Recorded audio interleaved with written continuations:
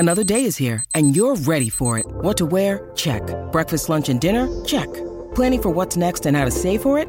That's where Bank of America can help. For your financial to-dos, Bank of America has experts ready to help get you closer to your goals. Get started at one of our local financial centers or 24/7 in our mobile banking app. Find a location near you at bankofamerica.com/talktous. What would you like the power to do? Mobile banking requires downloading the app and is only available for select devices. Message and data rates may apply. Bank of America N.A., member FDIC. Good afternoon and welcome to the latest edition of the Football Digest podcast. The dust has barely settled following England's cruel defeat on penalties to Italy in the final of the Euro 2020 at Wembley. But football never seems to stop. Just a few weeks later and Celtic have already crashed out of the Champions League. So, it's just like an endless procession of football. The season's upon us almost, the Champions League. The transfer window is in full swing now. Manchester United seem to have made some significant signings ahead of the rest.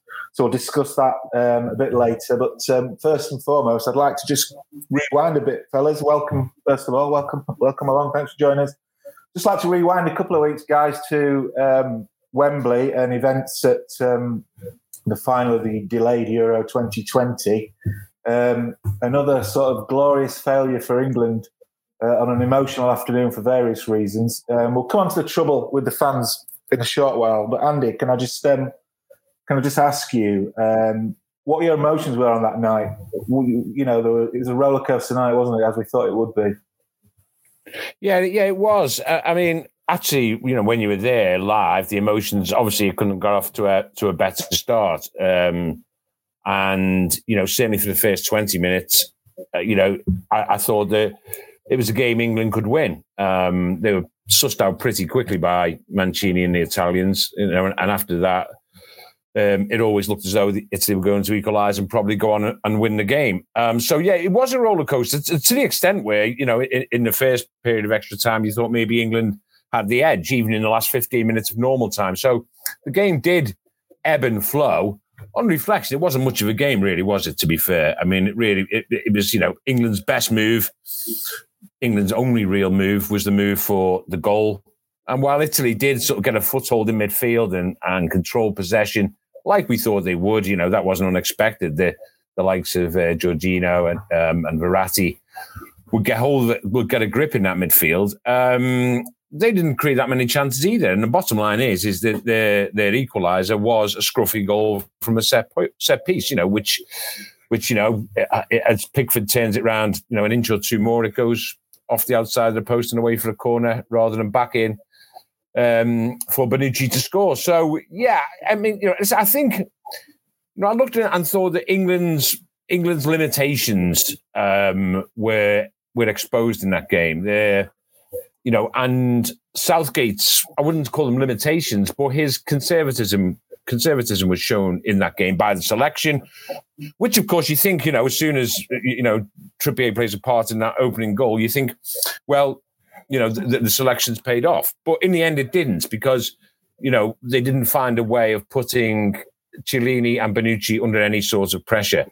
So on reflection, when Southgate turns around and looks at that game, as I'm sure he will time and time again, then I think, he will have to come to the conclusion that as good as the campaign was, and it was good, they're going to have to find different ways to hurt teams when it gets to these big games, different ways to attack teams, different ways to create chances, and they didn't have those ways on, wherever it was, a few Sundays back.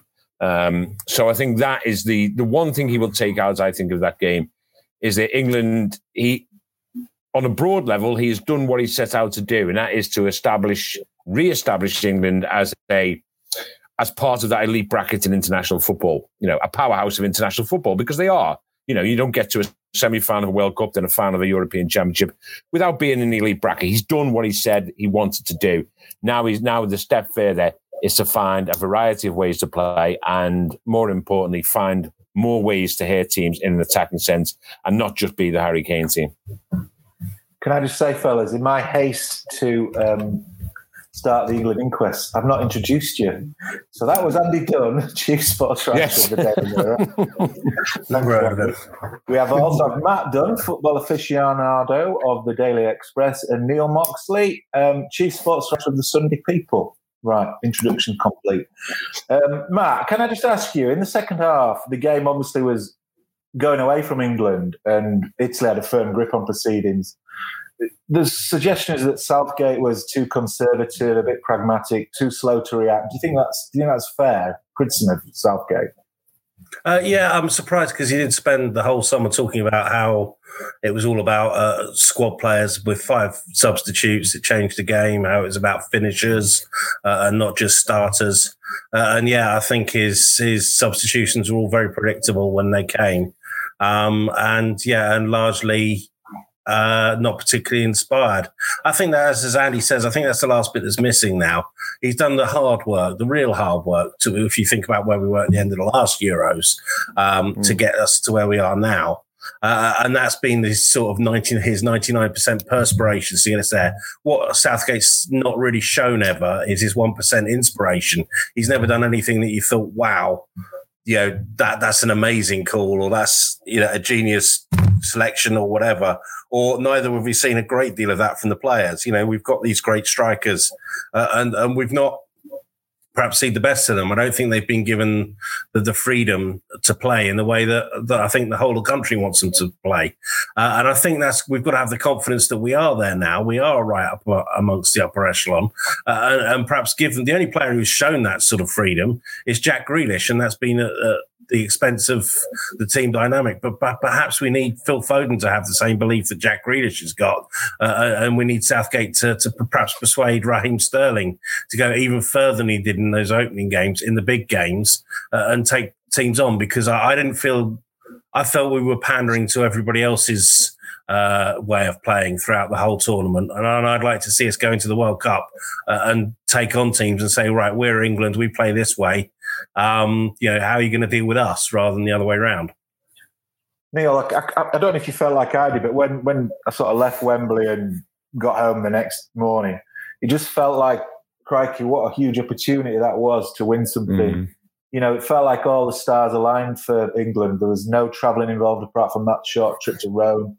They had some good weather, comfortable weather, home crowd, home stadium, no injuries, no real COVID issues. It all felt like it fell into place, and it was all there for them to go and take it, wasn't it? And ultimately they came against a team that were better than them. I know that, but I just felt like you may never see that opportunity. Well, this group of players obviously won't get an opportunity to win something on home soil again.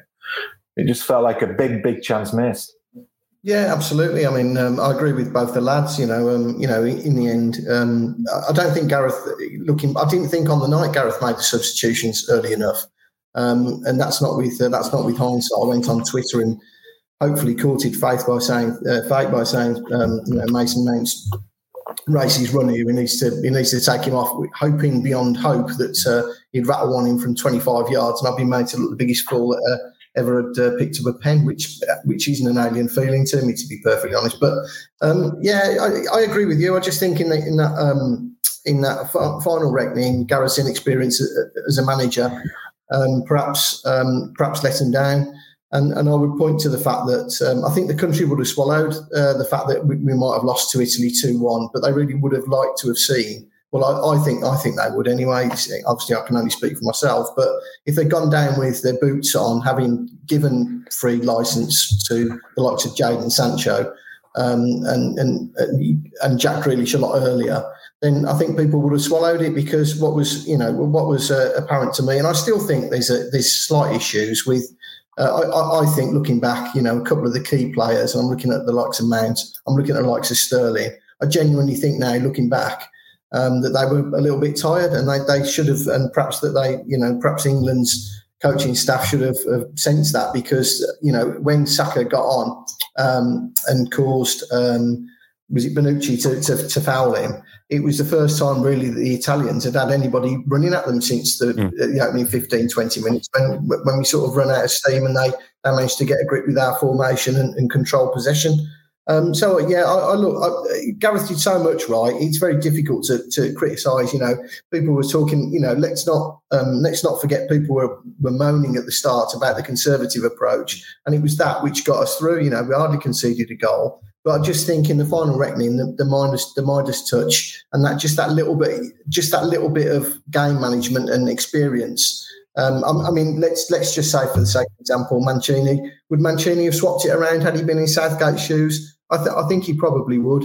I think he probably would have gambled. Although I have to say, I agree with Dunny Andy Dunn that Italy didn't create that much either. And certainly didn't seem to be on the front foot in extra time. So yeah, I feel like you. It was an opportunity missed, and it was just a crying shame, really, the entire day. The World Cup's not long off, though, is it, Neil? Do you think, on the back of Russia, now this, like Andy said earlier, we're probably an elite footballing nation now on the back of those last two tournaments. Do you think we're genuine contenders to win the World Cup? I don't. I have to be quite honest with you, Jez. I don't know about the strength of the South Americans at the moment. I would venture to suggest that with it being in November, we would have a better chance because our players will be, not as tired as they normally are because of the raft of, domestic and Champions League and Europa League and whatever else that is thrown at them. So I think we are, but I think you've got to look at the reasons why we were successful. I'm not so sure, really. And again, I think the stars aligned for us in Russia, if I'm being totally honest. We came away from the tournament with everybody jumping up and down, having lost, if ultimately lost 3 matches. So I'm not. Cautious optimism would be the way I would look at it, rather than sort of saying beating the chest and making a tub thumping address that we finally cracked it. I'm not exactly sure that we have. Andy, we can't sort of look back on the final without touching on the sort of disgraceful scenes inside and outside the stadium, actually, which really ruined things as an occasion.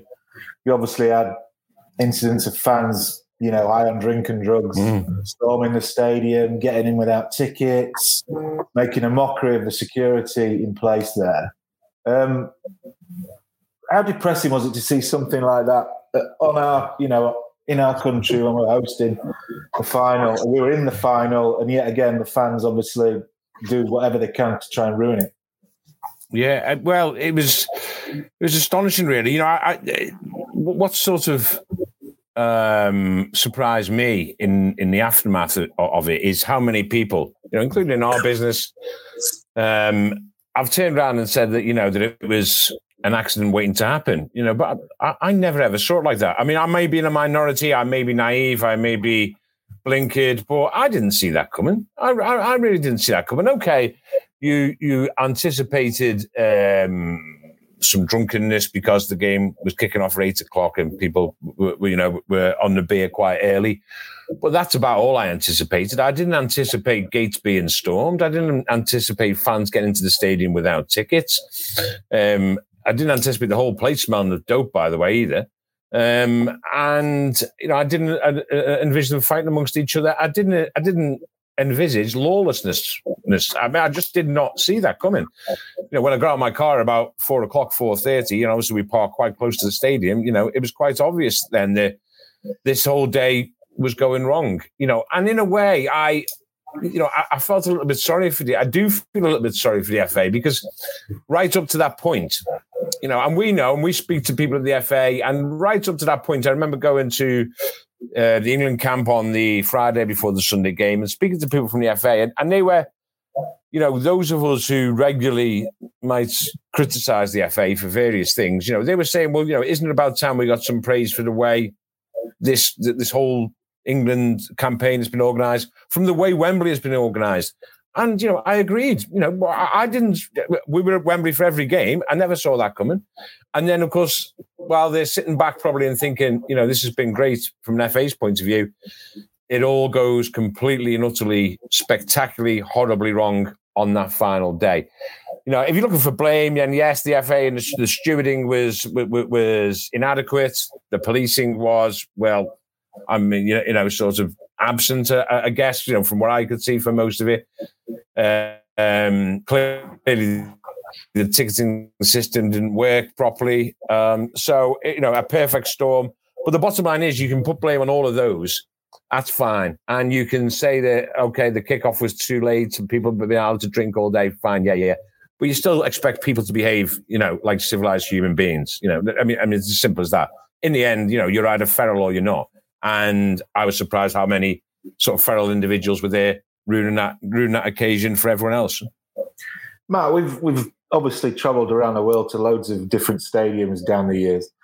How many times have you, I can recall dozens of places I've been to where stadiums actually do have a ring of security, like a perimeter ring around before big games. So fans can't even get within 50, 100 metres of a stadium. It doesn't seem like a difficult problem to fix, does it? Because other countries seem to manage it. Why can't we?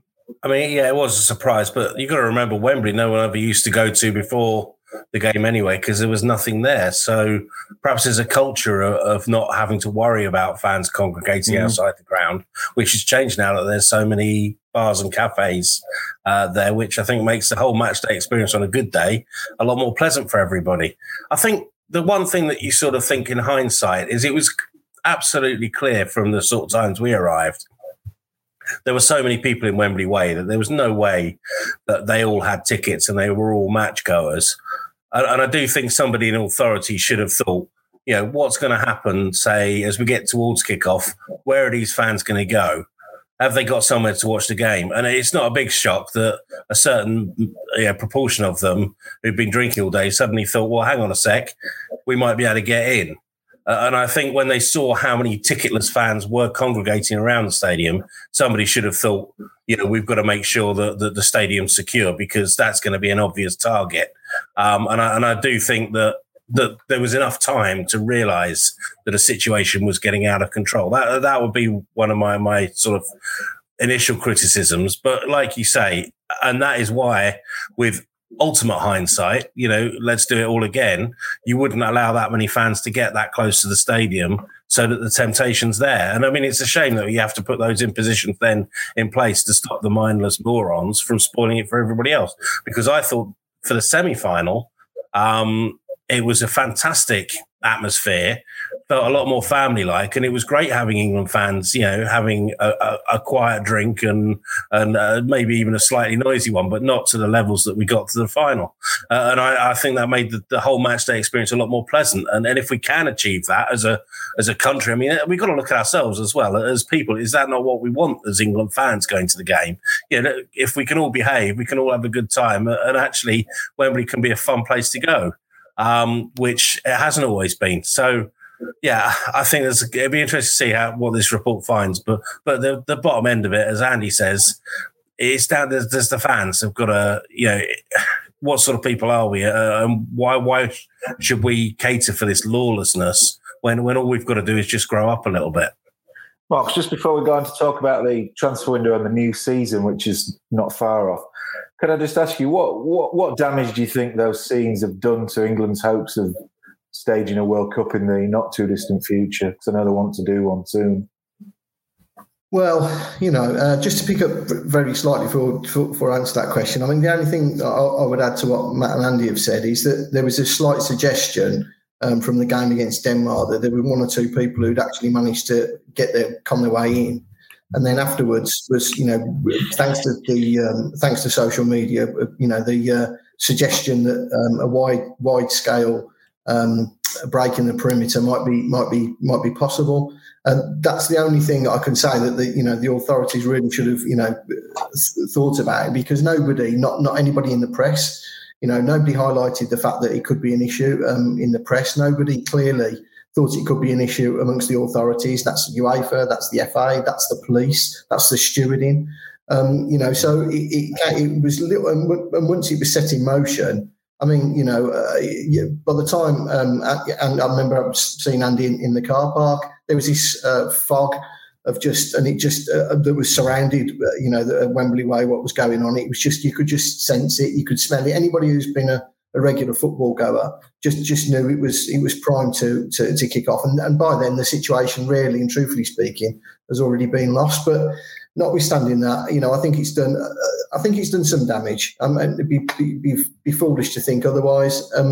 But I do think that there's got to be, in terms of apportioning blame. We've been told throughout this was a UEFA event. I know the FA are massively complicit in putting on this event on UEFA's behalf. So I just wonder whether or not, in the cold light of day, UEFA might take some, they won't take any blame, will they? But whether or not any blame that's put upon England might be tempered by the fact that UEFA themselves were meant to be staging this competition, and that they too had come up short with respect to the security. So yes, I think it will have damaged it. I don't think too many people will be looking too fondly. But then, Wembley Stadium has for years staged big football matches, Champions League finals, European Championship games back in '96 without too many problems, and indeed in this tournament without too many problems. So I'd hate to think it was the defining factor in us not getting the World Cup, but to say it's not damaged it would be foolish, I think.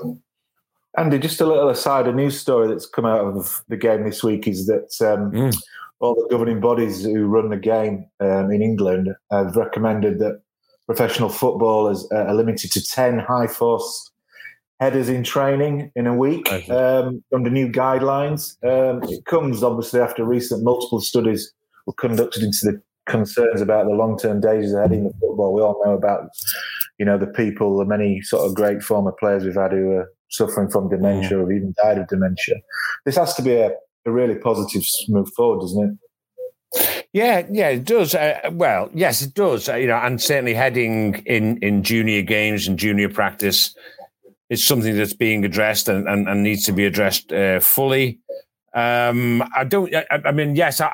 welcome the move, but I find it sort of quite difficult to see how it's going to be exactly policed or enforced. I guess, really, they can do no more than recommend these things. There might be regulations, but how do you enforce, a training ground regulation that says that you can only limit to 10 headers if the balls come 25, 35 yards or whatever the stipulation is? I think, if it's emblematic of them taking the situation seriously, then it's a good thing. I do think it's such a tough subject, such a difficult issue for the authorities to be seen to be doing the right thing with. Because let's face it, the bottom line is that, heading is part and parcel of the game. We were celebrating Harry Maguire's head of the Euros, for example. We saw some great examples of some great headers in that tournament. And, you get that good at heading it by repeating it, and that is one of the issues. So I think the problem you have going forward is, it's so tricky. And let's face it, I genuinely think, and it won't be in my lifetime. It might not be in another lifetime, but, going forward, I think we will eventually, maybe in just, decades or centuries to come, we will eventually see heading maybe outlawed from the game itself. I mean, completely, because while it remains a part and parcel of the game, people will continue to head it in training. And while we would like to see it, not as prevalent in the junior games, kids who can head the ball well, it's still seen as an asset to their game moving forward. And they want every asset they can get because, every kid who plays dreams of being a professional footballer. So, yes, I think it's a step in the right direction. Again, it's just a subject I find really difficult to know exactly what to do, short of saying, listen, the long-term aim is to eliminate heading from the game. Andy touched on it earlier. How do you think clubs will implement this recommendation? And if they do, are they going to have to employ people to actually stand on the sidelines counting how many times the player has headed a ball in a training session? Is that, it seems a bit, illogical, really, doesn't it? Sounds a perfect job for another intern, doesn't it? That these people that they drag in don't pay any money and just get to count the headers. It's great that football finally, having had its bottom kicked by this parliamentary inquiry, is finally making a move, but it's a ludicrous move for them to make. Yeah, like you say, who's going to stand there and count 10 headers and then the corner goes in, you say, well, you better get upfield because you're not allowed to head this one. And, or cross comes in, it's head height, and you think, well, I could bury this. Oh, no, I've got to try and do a bicycle kick because I'm up to my quota. I think there should be more work and more money, which is what football does have at the top flight, put into a bit more research, because the big gap between what the FA have funded, which is this field research that they did 18 months ago, which found up in Scotland that death records showed that you were 3.5 times more likely to have dementia as a cause of death if you're a professional footballer than a member of the general population, which is an absolutely staggering statistic, by the way. 3.5 times. Normally, these scientific studies say there's 10% more risk. This is 3.5 times more likely. So there is something massive going on. The problem we don't know is what it is. I don't know if Diego Maradona bouncing the ball 50 times on his head, whether that's doing more damage than one great big slabhead Maguire header. No one knows, because we don't know what's happening to the brain. And that's the big problem that we've got, is there's not enough knowledge and there's not enough science to find out why, if it's heading that's dangerous, why it's dangerous. And that's what the Premier League should be doing. That's what the top flight should be doing. By all means, count how many headers that players are doing in training, because 10 years down the line, that might be quite useful. You might find, this fella's got dementia. Do you know what? He was one of the, he did most headers there.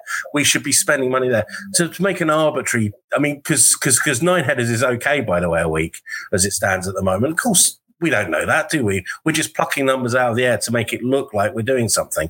And I don't think that's the right way to do. I think it needs to be more focused. I think it needs to be more driven, and it needs to make more sense, because it's great that the kids don't head the ball so much, and in a general's thing, yes, it's great that people aren't heading the ball as much as they should, but just to put an arbitrary limit in, it just seems like a mess. And I just hope that football aren't going to lean on this and say, look, we've done something, because they haven't really. They're just messing around with it. And I think something a bit more serious needs to be done in this area, because 20 years ago, Jeff Assel had heading footballs put down as cause of death, and then nothing happened for about 18 years. And that's the big disgrace football has to live with. And we need to catch up a bit faster than this latest sort of legislation seems to be doing.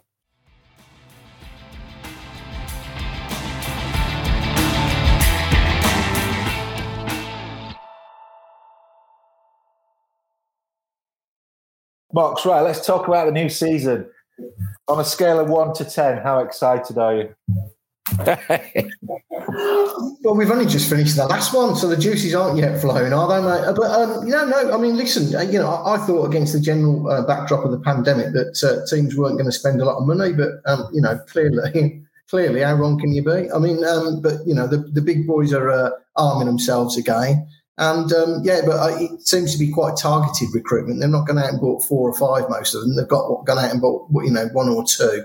And to be honest with you, look, we're, 2 weeks away from the kickoff, and teams are still, the squads are still being assembled. There's 1 or 2 outstanding transfers I think that'll get done. Can I ask you about... sorry. Yeah, sorry, go on, mate. No, I just wanted to ask you about United. Man U, obviously, they've made 2 significant... Well, they've made 1 significant signing. They're closing in on another with Varane. So they've signed Sancho, and it looks like they're going to be getting Rafael Varane. They are 2, really sort of landmark signings, aren't they, in this window, because there's not been a lot of massive transfer activity, and they are 2 top quality players. Does that tell you how United see the task of trying to close the gap on City above them for the next season? Yeah, I think so, mate. I'm slightly. I think what Sancho will do, and I think it was what Gareth Southgate did in that Ukraine game that Andy and I went to, was sort of. I think their problems have come seemingly last season, at least, at Old Trafford rather than away from Old Trafford, where they've been able to string all those victories together. And I think Sancho will possibly enable. Be somebody else other than Bruno Fernandes to open the key to the door. There is a 3rd transfer I'd like to see at Manchester United this summer, to be honest with you, mate. I'd like to see Paul Pogba leave. I'm just not having him as a potential pivot of a successful side, or somebody that Manchester United performs for Manchester United week in, week out. I just think he performs when he feels like it. To be honest with you, I just think he's a distraction. I think Varane is possibly, when they get him in, he's possibly going to turn out to be the most important signing this season for a whole host of reasons. They've clearly had a problem at that right side of centre half for a couple of years now. And you look at Varane's CV, he's got 3 La Liga titles on him, 4 Champions League winners' medals. He's a winner. In a World Cup. Yeah, in a World Cup. He's been there. He's won pretty much everything worthwhile there is to win in the game. He's 28 years of age. He's a you don't get, for 40 odd million quid. I mean, that's by today's standards. I'm not, playing down the actual outlay, but by today's standards, that's an absolute steal. So yeah, providing the platform, the confidence to move forward, in terms of the great defensive partnerships of old that Manchester United have built a lot of their success upon. Personally, mate, I think Varane's arrival could be a real key feature of what they bring to the table this season. Andy, what's your view on the Pogba situation? Mox touched on it. I mean, he played well for France in the games he was involved in at the Euros, which is obviously a huge shop window for somebody like him. Apparently, he's not signed a new contract. He's been fluttering his eyelashes at PSG by the looks of it. Is it? I mean, he's been at United 5 years now, and they've not come close to winning the title. No. In that time. I mean, I know they finished second last year, but they were way behind Man City, really, realistically. So, is it, if you were United, would you say, right, it's time to cut our losses and try and move him on? Yeah, I mean, I think probably, I don't know. I know myself and Mox, and I think yourself. We've all written columns saying that enough's enough, really. And other columnists have done it. It's come to that stage now where Solskjaer should be thinking, you know what, if he's not going to sign a new deal, then he's got a year left, let's get rid of him. But the one thing I would say about that, and I've written that, but the one thing with the caveat is that I'm not sure that United are in a position, and it sounds, everyone gets fed up with Mino Raiola touting him round, when he's under contract, essentially this summer it's Paris Saint-Germain. It was someone else last summer. And the guy's under contract to Manchester United. It's not a good look, and it doesn't look good for Manchester United. However, having said all of that, I don't think United are yet in a position where they can turn around and just say, we can allow a midfielder of Pogba's quality just to go without any replacements. I don't think they're that good, sadly. I don't think, I think Solskjaer is looking from a very, very sort of single-minded view. Solskjaer, up in the boardroom, they're thinking, right, he's got a year left of his deal. We need to sell him. We need to try and get 40 million quid for him now because we're getting nothing for him next summer. That's easier said than done because Pogba can, is quite within his rights just to turn around and say, well, I'm not going anywhere anyway. I'm going to see out my deal and go for an absolute fortune in my pocket next summer, which I suspect is what he's going to do. I really do. And so in that sense, United have got no choice. If he wants to see out his contract, he sees out his contract. Even if you don't play him for the whole season, it's not going to force him out. So, but having said that, if he does want to go to PSG, then maybe he'll go. But I think from United's point of view, they're not that good that they can turn around and say, we're gonna send away a loser player of Pogba's quality. Now, no one denies that he hasn't shown it often enough over the second stint at Manchester United. No one denies that he hasn't got them close to winning the title. But he remains, one of their best players. It's as simple as that. And when you've signed Varane, which, is going to be confirmed, obviously, once his personal terms are rubber stamped. When you've signed Varane, you've got a world-class centre-half alongside another world-class centre-half. When you sign Sancho, to then lose a world-class midfielder without a replacement, I can see why Solskjaer would be loath to do that. Now, if he can get a replacement for Pogba, then I think he sends him back. Who that would be, I don't know. There's some fanciful talk of Goretzka, but that's not going to happen. I wouldn't have thought. But yes, in answer to the question, I think Pogba. He's got two situations to deal with now, Solskjaer, by the way. The Pogba situation, and he needs to sort out Rashford's shoulder, and that's another one. But we're talking transfer window. I think, yes, he should say to Pogba and Raiola, right, enough's enough, but only if he can find someone who means that the absence of a player like Pogba in his quality isn't felt as keenly as it would if he doesn't get anyone in. Mark, before we move on to other clubs, can I just ask you, Solskjaer signed a new long-term contract last week, which keeps him at Old Trafford in theory, until 2024. Do you think he's earned that contract? I mean, you look at when Tuchel came in at Chelsea, Abramovich gave him 18 months, which sort of raised a few eyebrows, and that was Abramovich basically saying to him, "Look, win me something, mate, and prove how good you actually are, and you'll get your rewards." And he went on and won the Champions League a few months later. So, do you think that was the right thing to do by United, to give Solskjaer a deal, till 2024? Isn't that what? I don't know. Ole Gunnar Solskjaer is increasingly beginning to feel like Manchester United's Chelsea equivalent to Frank Lampard. That he's doing a good job, but you do wonder if there's someone out there with the amount of money that they're now investing into the club who can take them on to the next level. So it still comes down to the fact that what's he done in management? And he's not one of the world's top managers. He's done a tidy job of getting a club together.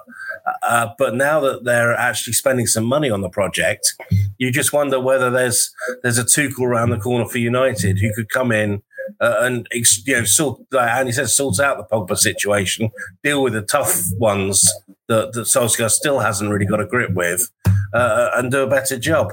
I admire the fact that he's got some loyalty. I never begrudge a manager getting a contract because you think they're ripped up easily enough, so perhaps they deserve the money.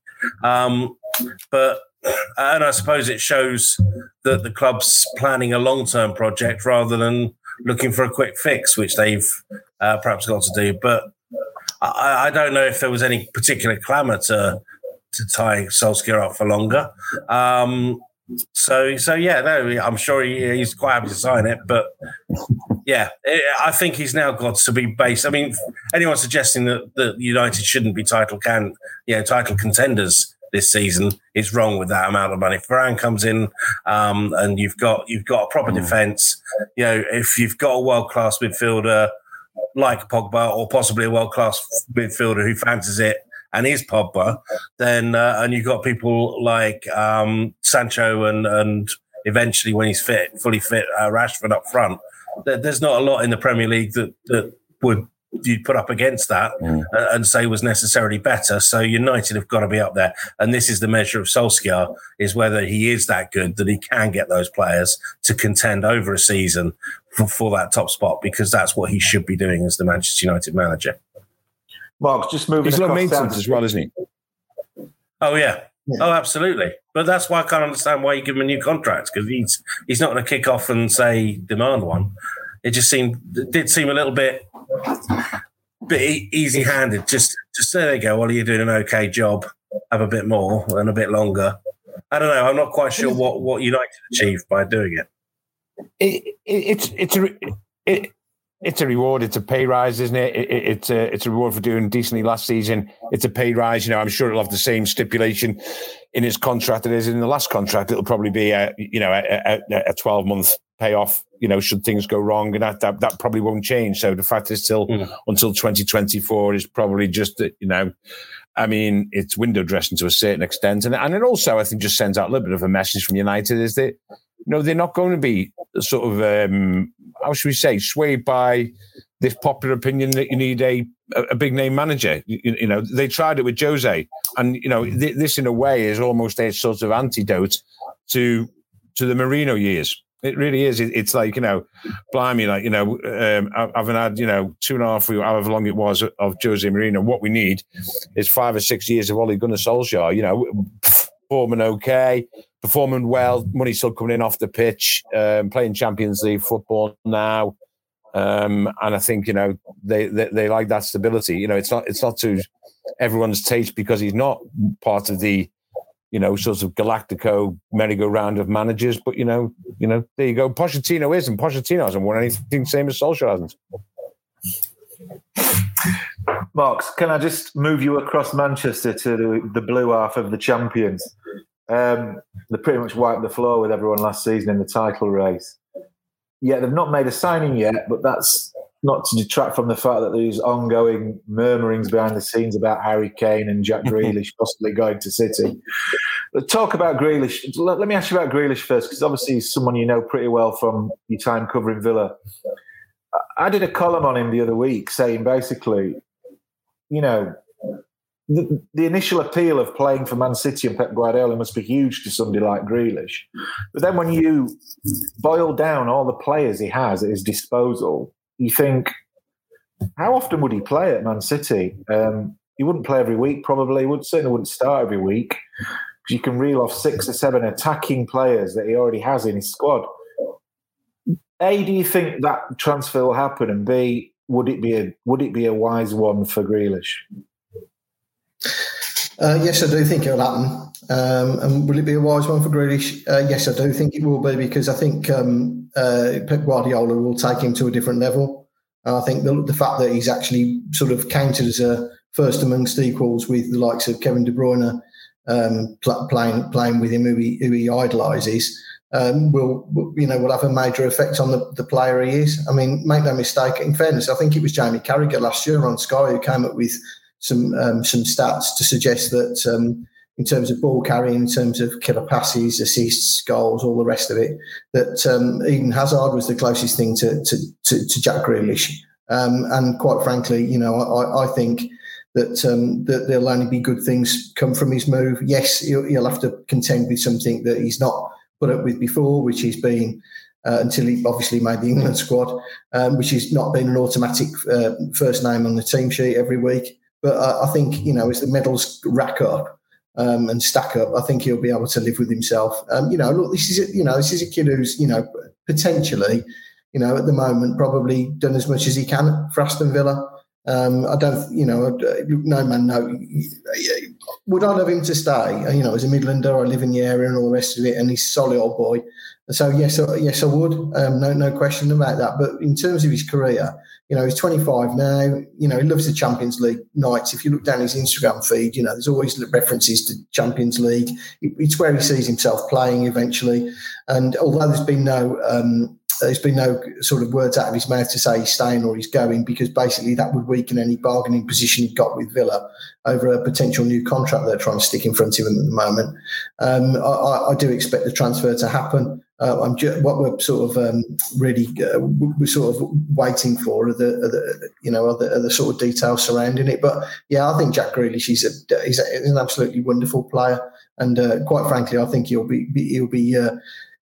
to another level at Manchester City. And the other thing as well, Jess, to take into consideration, Gareth Southgate can leave out Aston Villa's captain when he's not winning trophies, you know, at major tournaments. If Jack Grealish ends up winning the Champions League, the Premier League, the League Cup, which Guardiola seems to have got the copyright on at the moment, and pretty much everything else under the sun, it becomes a very difficult thing for him to do, to leave out such an influential player. So, yeah, look, he may have to put up with not playing every week, but, you know, Manchester City play every 3 or 4 days anyway. So he's only going to be, you know, he's going to be playing on a week-to-week basis. So, yeah, I expect the transfer to happen. I think it'll be good for Grealish and Man City. And can I ask you, if City also sign Harry Kane, which clearly looks like it's going to happen as well, can we just write off next season's title race and just give it to Guardiola now then? Well, yeah, it's a little bit. It's a little bit early to say that, because two players will be coming out, won't they? But look, let's put it like this, mate. I wouldn't be putting my money anywhere else. Andy, can you see Kane ending up at City, because they actually played Tottenham on the first game of the season? Yeah, it's ironic, wouldn't it, if he's lining up in a light blue shirt at the Tottenham Hotspur Stadium? It would be. First things first, Mox has already read my column for tomorrow's Daily Mirror, in particular on Jack Grealish and City. In particular, that last piece, that last bit that Mox has just said is about the England situation. Absolutely spot on, I think that is. Because, you know what, throughout the whole tournament, Jack Grealish and Gareth Southgate were at pains to say how wonderful and brilliant their relationship was. Gareth's a great boss, says Jack. Jack's a great player, says Gareth. But you still came away from that tournament knowing that actually, deep down, Southgate is still not 100% convinced by Jack Grealish. If Jack Grealish goes to Manchester City and proves himself to Pep Guardiola, proves he can do the hard yards for Guardiola, proves he can perform in the biggest of games, proves he's got that tactical discipline that Guardiola demands. If he proves all those things to Pep Guardiola, then even Gareth Southgate will be impressed. And bear in mind, Jack Grealish is 26 in about, I think, 6 weeks' time, early September. And, so he's 27 and he's yet to play in a World Cup. So he'll be 27 when he goes to this World Cup. He's still, in a way, bracketed in this, class of young English talents. Well, he's not, there's a generation below him, let's put it that way, who've got more time. So I think Mox is absolutely spot on with that, with the Grealish City thing. And I can see that happening. The Kane one, yes, because one, I believe that Kane would not have done what he's done and basically given everyone the green light to say that he wants out of Tottenham Hotspur without having something lined up, and I look around and I think, well, it can only be City, surely. I just think that, the idea of City paying, in excess of, say, 120 million or even in excess of 100 million for Kane just doesn't sort of fit in with the way I've seen them operate or the way what I hear from City. If you ask me to say, will it happen, then I think it probably will. But I just, again, it's one that I just look at and I think, well, you know what? Are they really going to pay, as one newspaper suggested, was it last week, 160 million pounds? I can't see that. I cannot see it. That might be a headline figure, and that might be a figure that you come to if he wins the Ballon d'Or every year and City win the Champions League every year. But I still just have reservations about whether that's going to happen.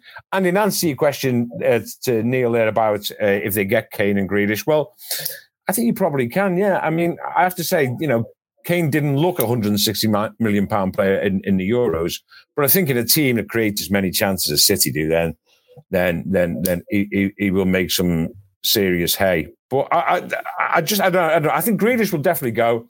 I'm still not sure about Kane. Matt, you deal with Tottenham quite a lot. If Levy got 160 million for Kane, that would be the deal of the century, wouldn't it?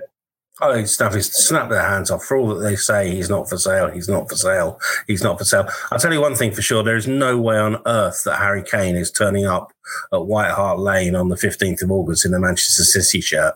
That's for certain. For so many reasons. First of all, Levy wouldn't want to do it. And secondly, as they did with Bale, if he has got it in mind to sell him, he won't want other clubs to know that they've got that windfall coming before he finds all the replacements. They'll do exactly what they did with Bale, which was sell him actually right at the end of the transfer window, having already pre-signed everybody else, all the replacements. And that was the kind of final piece of the jigsaw. So there's no way Harry Kane's going early to Manchester City, certainly not before the start of the season. That's the first thing. And like you say, but if Manchester City, that's still dangling 160 million pounds at the end of August, then it makes no sense not to. However good he is, the trouble that they've got is historically they've never had any strikers, let alone a good striker. I mean, that's his first problem, is he's got to sign somebody who looks like he could be an understudy to Kane, but is actually good enough to replace him without sort of letting the cat out of the bag. And I'm not hearing much rumours linking. I mean, who replaces Harry Kane? That's a very difficult question. But when you've got 160 million to spend and you've got so many other players that need replacing, like they're busy doing, then I think this is the start of a new project cycle. Nuno Espirito's centre finally was put up for Spurs the other day, was very reluctant to explain, was very adamant that Harry Kane was going nowhere, but very reluctant to explain what promises he'd been made. I don't know. If City are willing to part with that, like you say, it's a big lump of cash for City to splash on one player, because historically, as you said, Andy, I think it was, they don't really do that. But yeah, and to come back to the question, yes, Levy would snap their hand off if it was dangled, and that would be the start of a new era for Spurs where they try and just move. It's like interval training with Spurs. They go up, 3 steps, drop back 2, and then try and build again. And I think that's where they are in their cycle at the moment. In their bid to genuinely be one of the big clubs in Europe, like they thought they were when they signed up for the European Super League. Mark, it's been a strange window, hasn't it? It's there's not been. It feels like one of those windows where, say, a Kane or a Grealish deal gets done, and then it'll spark a whole raft of other transfers elsewhere. Did you get that feeling? Because, I mean, Chelsea, it's not been much going on at Chelsea, Arsenal. Just looking at Liverpool, have only made one signing this season. I know they're getting Van Dijk and Gomez back, which is obviously feels like 2 new signings. But is this something that COVID has created, where obviously there's been a huge financial impact on clubs, and we all wrote or feared or believed that there wouldn't be any massive deals done around Europe even this summer? And it's panning out like that so far. I know there's still a few weeks to go, but do you get the feeling that clubs are reluctant to spend money? Yeah, I think it was David Moyes at the end of last season who said that the football's got no money. The big clubs, will always have money for a variety of different reasons. The top 6 with the top 4 or 5 will anyway. I was speaking to somebody yesterday who renewed their season ticket at Arsenal, and they were telling me it was $3 grand, and I was thinking, no wonder they've got some money to spend. But I think there'd be a trickle effect. There normally is in the summer. It normally works like that. You just don't realise it because people are doing a lot more business. I do think there's a little bit of the brakes have been put on a little bit with respect to some of the wages as well, which I think is a good thing for a whole host of reasons. But yeah, I genuinely, look at the mid-table sides. There is not a great deal. There's a lot of balancing of the books going on. There's a lot of, Wolves got rid of Rui Patricio and brought a goalkeeper in from Olympiacos and for a slightly smaller fee, and I've been able to do a little bit I think there's just a little bit of balancing of the books going on. But yeah, once if they end up getting 80, 90, 100 million pounds for Grealish, you can expect them to spend that quite quickly. I think football he's taken a bit of a. He's drawn its breath, really, apart from obviously the 1 or 2 of the big clubs, and like I say, balancing the books within clubs themselves. As to the season ahead, hopefully when this stadium is full of fans again. Andy, can I just ask you, have you come to terms with the fact that Rafa Benitez is the new Everton manager yet? It's a tough one, I think, for any Evertonian to come to terms with.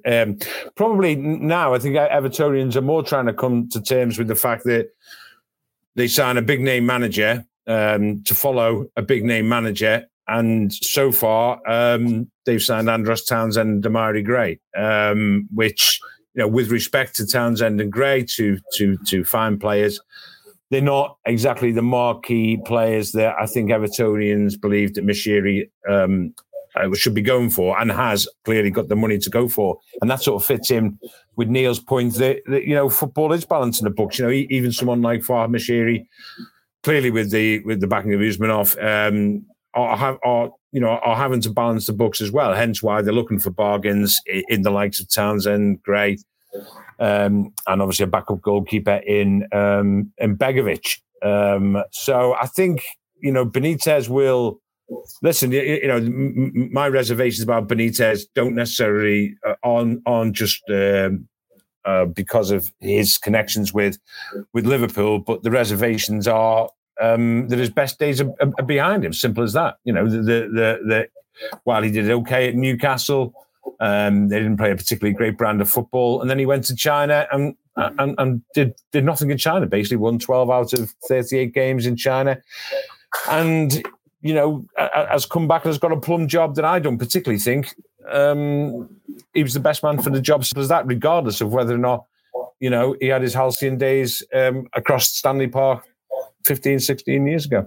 So I think, and so he's got a big job, and we're talking transfer window. At the moment, Everton haven't done, although they have done a couple of signings, like I've just mentioned, they're still not signings that are going to transform them into a team that's going to challenge for the top 4. But you never know. Rafa might work some sort of magic.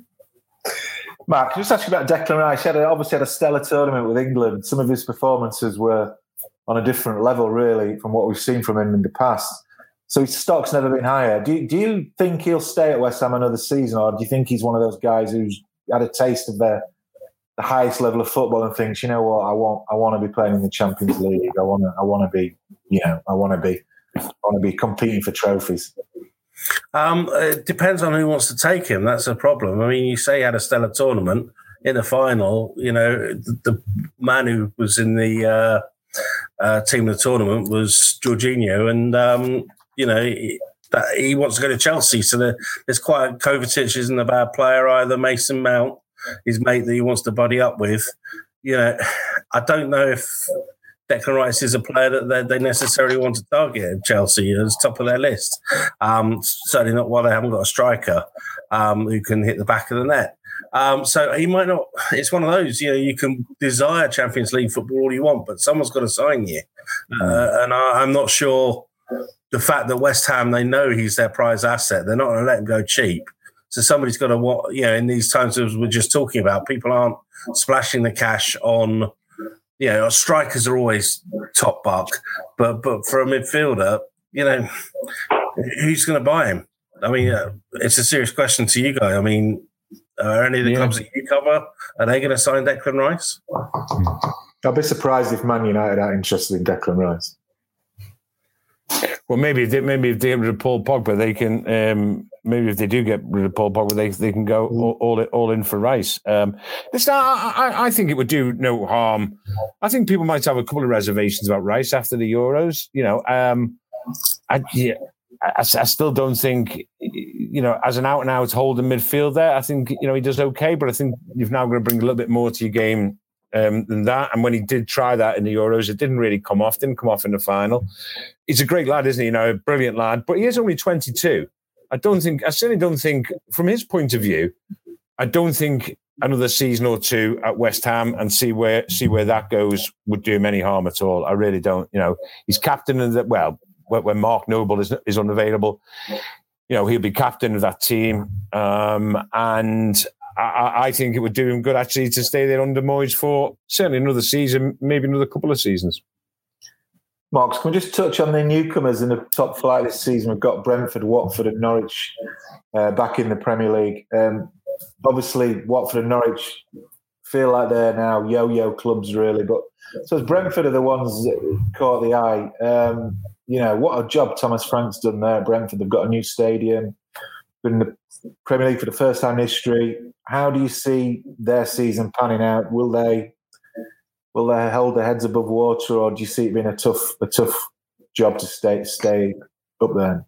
Yeah, well, I went to the playoff final against Swansea, and they thoroughly deserve to win it.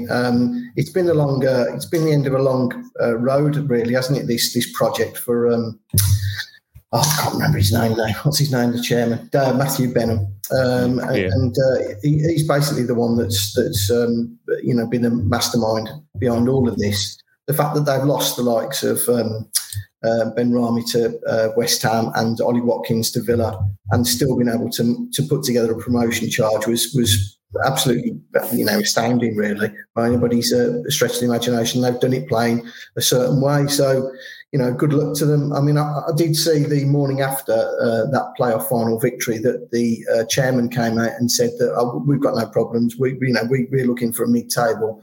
I've got to be quite honest. As impressive as they were against Swansea, that's just a pipe dream if they think they're going to sign a centre back from Celtic and manage to upset the apple cart in the Premier League to that extent. I can't see that the team that played before me, back in May doing that. But listen, I hope they do, because I think it's a fantastic story, and it just proves that once again, if you use your resources well, you've got a plan, you stick to the plan, and you've got a bit of patience that you can actually get there, or you can get to the promised land. And like I say, I think Matthew Benham deserves a massive amount of credit for what he's done with Brentford. You say that though, but surely they could take inspiration from the likes of Sheffield United did well, didn't they, when they came back up? Leeds have done amazingly well last season. So these teams can sort of fight above the weight, so to speak, can't they, in the Premier League? Yeah, absolutely, mate. Yeah, I'm just saying, I'm making the point really that, in my opinion, from what I saw, back in May, that I just didn't think that 11 would, they've, like I say, they've not made too many additions to it. Would be tearing up the kind of trees to make them finish mid-table. Yes, they can, but it's not so much about actually. It's one thing to get there; it's another thing altogether to maintain the momentum over a period of years. Sheffield United, you've just given me were a bit of a flash in the pan. Norwich have been a yo-yo club. I mean, again, they've had a plan and they've stuck to it, and I think they'll come back stronger. Cantwell's a good player. There's, Hangley's been around the block a few. Listen, I think it's. I hope they do well, Brentford. I really do, because, like I say, it's one in the eye for the big boys. Really, it proves it can be done. But I just don't see as it stands at the moment that they're going to have as successful a season as finishing in mid-table. Right, guys. Just to finish, one of the great pleasures of our working lives is often being down the years going on a pre-season tour with whatever club, a Man United or an Arsenal or a Chelsea. They tend to go to some great places like America and the Far East. Obviously, there's none of that going on this summer for obvious reasons with COVID and stuff, although I think Everton are in Florida, aren't they? Yeah, no one else is, but just Everton are. Go around the room and ask you what your favourite memory of a pre-season tour is. Dunny? Matt Dunn, I think I don't mind going. Obviously, Jezzy, you're going to tell us about Nashville at some stage, aren't you? No, I'm not. But no, I believe that was a good trip. But I haven't done club trips for a long time. But Archdukery, you're above all that, aren't you? Archdukery, yes, I think he's like. Yeah, but I did do. Talking of Archdukery, I did do David Beckham's pre-season trip with Real Madrid in 2003, and that was Beijing, Tokyo, Hong Kong, and Bangkok, and that was a heck of a trip. I think I've told a couple of stories from that before, but I do remember it was the first ever game he played was in the Workers' Stadium in Beijing. And there was no press room. You were sort of sat on a stone step or something. It sort of seemed a bit fitting, really. And in the Workers' Stadium there, we're all there, and all the players stood around. We're waiting for the game to kick off, waiting for Beckham to take his first kick of the game. And this is 18 years ago. I think it was 2003. Was that when he went to Real Madrid? Yeah, it was the summer he went to Real Madrid. That was his first duty. We all went over there with him, including news reporters and everyone like that. It was a great trip. And then I remember before the first thinking, where's the ball? And a helicopter came in to just hovered above Beijing Stadium, Workers' Stadium, and dropped the ball on a parachute onto the centre spot. And I thought, I've never seen anything quite, honestly. And it sort of floated down gently onto the penalty spot, and the ball Becks went up and sort of kicked off, removed. The parachute itself actually lifted off. I thought, that's incredible. I'll never see anything like that again. And then, of course, 18 years on, we see little cars taking balls to the centre spot. So who knows what next? But that was when that's the only time I've ever been sort of starstruck, really, because we then spent about 2.5 weeks going from Beijing to Tokyo. We went to next, and of course we were out there on the. I was with the Sunday People, and we were out there with the express instructions, obviously, to get an interview with David Beckham. But he was going around, and he said to us, "Listen, I can't do it because Perez, the president of Real Madrid, wouldn't allow him to do it." He said that when you speak, your first interview must be with the Madrid press, which sort of understand, But the trip's going on and on. Our desk back home saying, what exactly are you doing in Beijing? And any chance of any words from the ball, Bex was like, we're trying, so anyway, so we've been out there for 2 weeks, not a line from Bex. We're coming up with all sorts of stories. Anyway, they're playing Hong Kong on a Hong Kong Select 11 on a Friday night, and we're staying in number one Hong Kong or something. Anyway, some beautiful hotel, stunning hotel. Real Madrid team in it as well. So it's a Friday. The paper's coming out on the Sunday. Obviously, they're playing. So we see Beckham's agent in the lift, and we say to him, "Listen, we are really getting some heat back home. We really need to speak to Becks. There's me. There's a guy from the Sunday Mirror. I think there's a guy from actually the Dailies were there. But anyway." So we said, he said, okay, he'll do it after tonight's game. Come and see us in the tunnel. They won 5-0, this Hong Kong Select 11. Real Madrid won 5-0. We bombed down to see Becks. There's an absolute, anywhere you go, as you know, there's a mob around him, especially in Asia, and you can't get near him. So no chance of that. So we speak to his agent, and I think at the time it was a guy called Jamie Jarvis at the time. Anyway, but we speak to him, we say, "Listen, mate," he says, "Right, he's staying in the same hotel with you." He said, what room are you in? Right, number 461, right. He'll call you in the room and he'll do it then. Yeah, right, of course. Best will get back. Call me. So get back, sat by the phone, looking at the phone, And he calls and it's Bex, Oh, right. Oh, brilliant. No. Oh, yeah. He said, look, I can't do it. He says, I've asked, and the president said I can't do it. And I'm absolutely gutted. But he says, listen, I'll tell you what, he says, listen, I'll explain everything. Come down to the bar for a pint. Oh, right, okay. And I said, it's the only... So go down next to me. He comes down, and whatever. He says, do you mind if the lads, come in? And it's like Roberto Carlos and like Figo. I'm back after half an hour. He says, about this interview. I'm like, oh, mate, forget about the interview. You're just like, it's the only time, it was that day with Dunny, basically. And and that was a great pre-season trip. And we never did get the interview. And we went on from Hong Kong to I think it was Bangkok, and came back 2.5 weeks and online from Bex. More glorious failure, Dunny. It wasn't even that glorious, to be honest with you. It was completely inglorious failure. But Fulham never fun. But yes, so that's my. I think that was my last pre-season trip, to be honest with you. I wonder why they don't send me anymore, because they know it's not my speciality. Matt, you've been on loads of tours, haven't you? I've been on one or two. I remember talking about decadence. The Express. I wasn't talking about decadence. Well, go on. All parachuted into. Yes, go on. Yeah, sorry. Overblown gestures. I went to cover Manchester City 2010. Where the paper insisted that we went on the official tour that no one else had gone for because it was too expensive, and then surprised everyone by turning up at all the press conferences in a stretch limo, which was part of the package. So that was quite fun. And say, I'll give you a lift to colleagues from other papers, and watching him walk past outside because he couldn't believe we were all sat in this stretch limo. So that was a tour to remember, and cocktails on Manhattan rooftops and things like that, with Manchester City saying, yeah, we're just the poor neighbours, we're just the honest club that just want to battle with Manchester United back before they'd done anything, which was tremendous fun. But the favourite was very first ever pre-season tour. I'd just been asked to go and cover Leeds under George Graham's final months, and as a favour to the sports editor, Mr. Rob Shepherd, who we all know well, George Graham had said I could come along, and goodness knows where they found the second hotel in this town in Sweden. In a tour, would you believe it? Organised by Rune Hauge, just 4 years after the Bung scandal. He's organising Leeds pre-season tour when George Graham's in charge. How football does this, I don't know.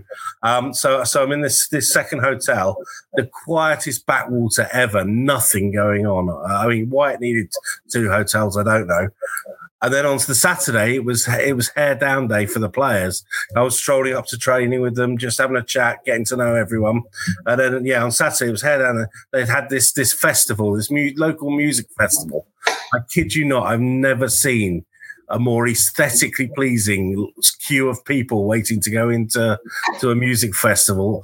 Every stereotype of Sweden was there in this queue. And I was in the VIP area with all the Leeds players who were promptly hiding their wedding rings and all sorts. It was like flies round you-know-what for all of it. And I remember one young player that they just signed, immediately had his tongue down some poor local girl's throat straight away. Everyone else was enjoying all the hospitality, except one person who I think, given it was over 20 years ago, I won't name names, but let's just say he's the dad of the most sought after striker in Europe at the moment, had to be led away for his teammates because in amongst all this he wanted to start a fight.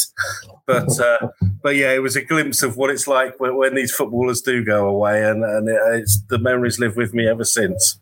Marks, if you're going to tell a story about a pre-season tour, can you leave tongues out of it, please? Yeah, no problem, mate. 2003, Palace of the Golden Horses, Thailand Asia Cup. I think it was 2 weeks after Roman Abramovich took it. It was a trip nobody wanted to go on. So the paper, I think I was with the Daily Mail at the time, and they sent me on it. And every single team stayed in there. It was Chelsea, Newcastle, Birmingham. And effectively we had the run of the place. It was just wonderful. But the overriding memory was getting home and finding that I'd made a call to my brother, and under the influence of 1 or 2 drinks, in which I told him I was in a bar with a shark swimming around it, it basically above the bar there was just a massive fish tank where this shark was, and that was all I told him. And I got back and found out that the cooler cost me 69 quid. So that was the best pre-season. Brilliant, boys. Right, great stuff. Thanks as always. Thanks to Andy, thanks to Neil, thanks to Matt, and thanks to everyone for listening or watching in. Hopefully we'll see you next week on the Football Digest podcast. Thank you. Bye.